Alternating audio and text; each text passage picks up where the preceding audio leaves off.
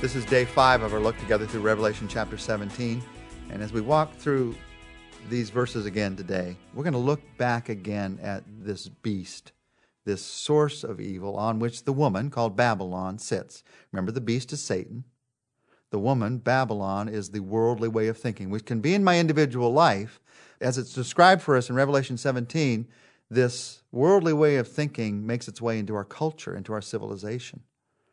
But the worldly way of thinking, the selfish way of life, is riding on the back of a beast.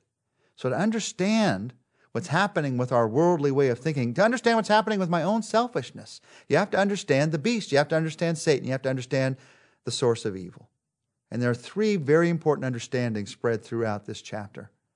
First understanding, this is a beast that once was, now is not, and yet will come. We read that yesterday, and you may have wondered, what does that mean? But then we went on to talk about hills and heads and horns and everything that was going on. What about this beast that once was, now is not, and yet will come? This is important. It's said 3 times for us in verse 8 and then also in verse 11. In verse 8, the beast which you saw once was, now is not, and will come up out of the abyss and go to his destruction. And then at the end of that verse, he once was, now is not, and yet will come. Then verse 11, the beast who once was and now is not is the 8th king. He belongs to the 7 and he's going to his destruction. What is this about? Satan, who once was, now is not, and yet will come. And if you read the beginning of verse 8, will come to his destruction. Well, Satan once was. He came into this world in the Garden of Eden. He tempted mankind, and he became what Scripture calls the prince of this world, or the ruler of the powers of the air. He controlled, in many ways for a time, the thinking of mankind. He controlled through his temptations, through the temptation to pride, the temptation to power, the temptation to pleasure. He controlled our thoughts and our ways. And if you were looking just at history, you might have thought that was the end of the story. He once was. But then Jesus came into this world. And on the cross, Jesus Christ defeated the power of Satan.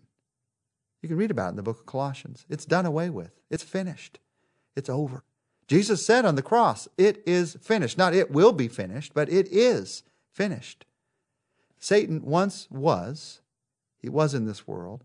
He now is not. He is defeated already on Calvary. It's a finished product of the goodness of God and the power of God and the grace of God that was shown to us on the cross. But he yet will come. And the book of Revelation is showing that there will come a great outpouring of evil at the end of time. One last gasp before his final defeat. But he will come to his destruction. He comes up out of the abyss, but he goes to his destruction. He goes from destruction to destruction. That's the description. And when you understand that about who Satan is, you understand that about evil, you get a picture that helps in every temptation that you face, in every evil circumstance of this life. It once was, and it may seem to be real now. But when you look at the cross, you see that which seems to be real, the cross is more real. That is what's going to last.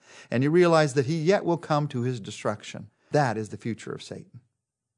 This beast, he once was, he now is not, and yet will come. There's a second description in Revelation 17 of the beast. The beast will make war against the Lamb. Revelation 17 verse 14 says, they will make war against the Lamb, and the Lamb will overcome them, because he is the Lord of lords and the King of kings. And with him will be his called, chosen, and faithful followers.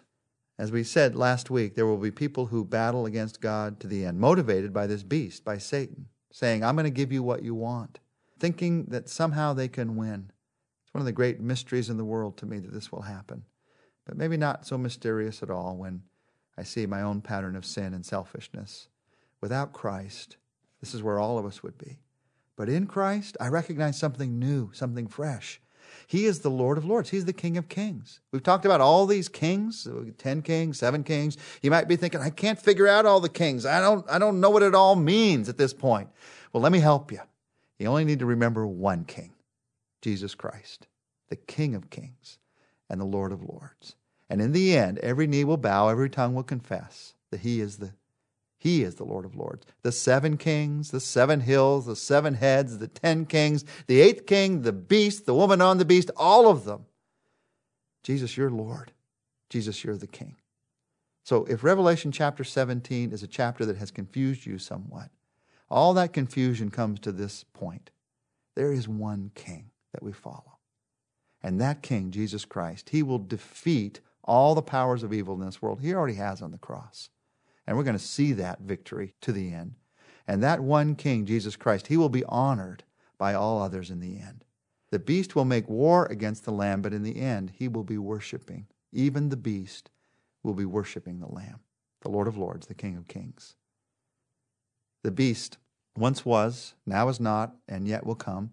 The beast will make war against the Lamb and will eventually worship the Lamb. And a final picture of the beast. The beast will ruin Babylon. Listen to this, Revelation chapter 17, verses 15 and 16. Then the angel said to me, the waters you saw where the prostitute sits are peoples and multitudes and nations and languages. The beast and the 10 horns that you saw will hate the prostitute. They will bring her to ruin and leave her naked. They will eat her flesh and they will burn her with fire. Now, first, as we walk through this, you have these waters. What is the meaning of waters? It represents a multitude of people. We have the sea, which is this multitude of people that are worshiping God at the beginning of the book of Revelation. And here you have waters that represent peoples and multitudes and nations and languages. When you hear many voices at once, if you've ever been in that situation, it sounds like rushing water. Many people at once, millions spread out like this, they look like an ocean. So you have all these incredible multitudes of people. And in this, where this prostitute, this Babylon, this worldly, selfish way of thinking sits, in this, the beast is eventually going to ruin even this worldly way of thinking. The woman is destroyed by the beast. Now that is a sign of two things.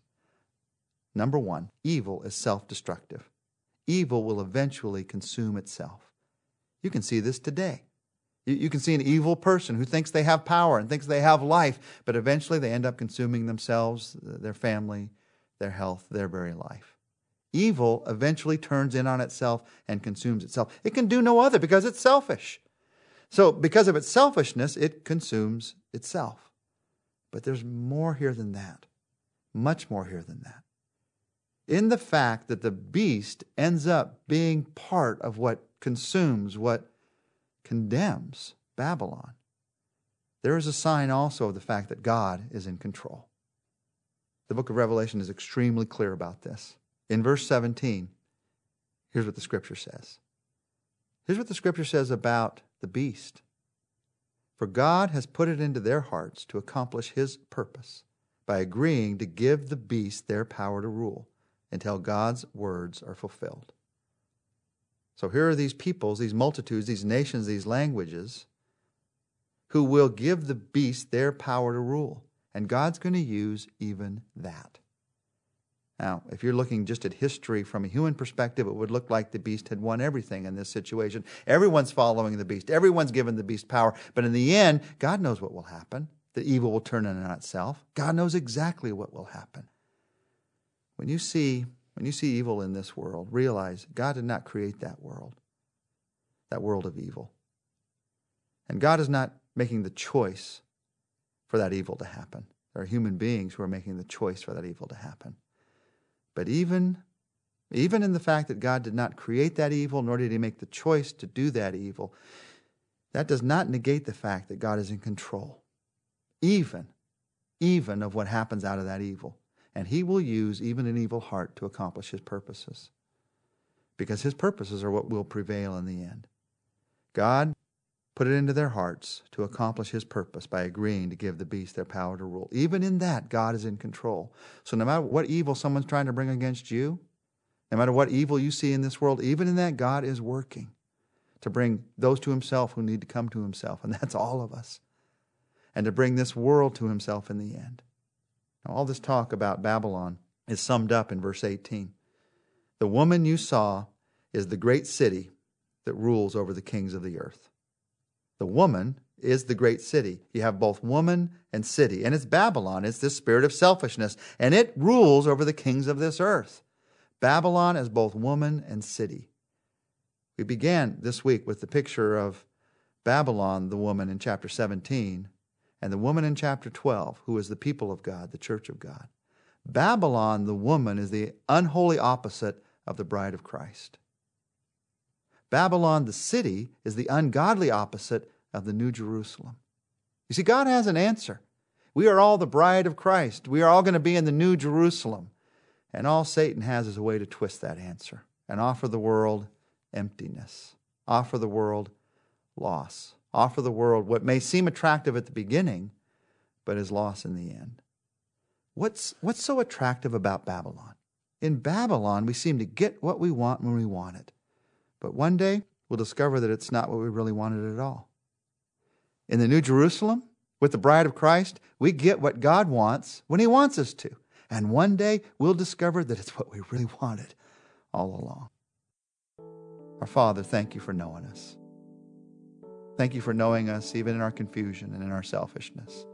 And thank You for working in our hearts, in my heart, to bring us to You, to bring us to holiness, to bring us to Christ, to head us toward this place called the New Jerusalem, where a new heaven, a new earth, we get to enjoy all of what You have made for all of eternity. Lord, I ask this in Jesus' name. Amen. Next week, in chapter 18, we're going to continue to get God's perspective on what really lasts and how to build your life on that which lasts.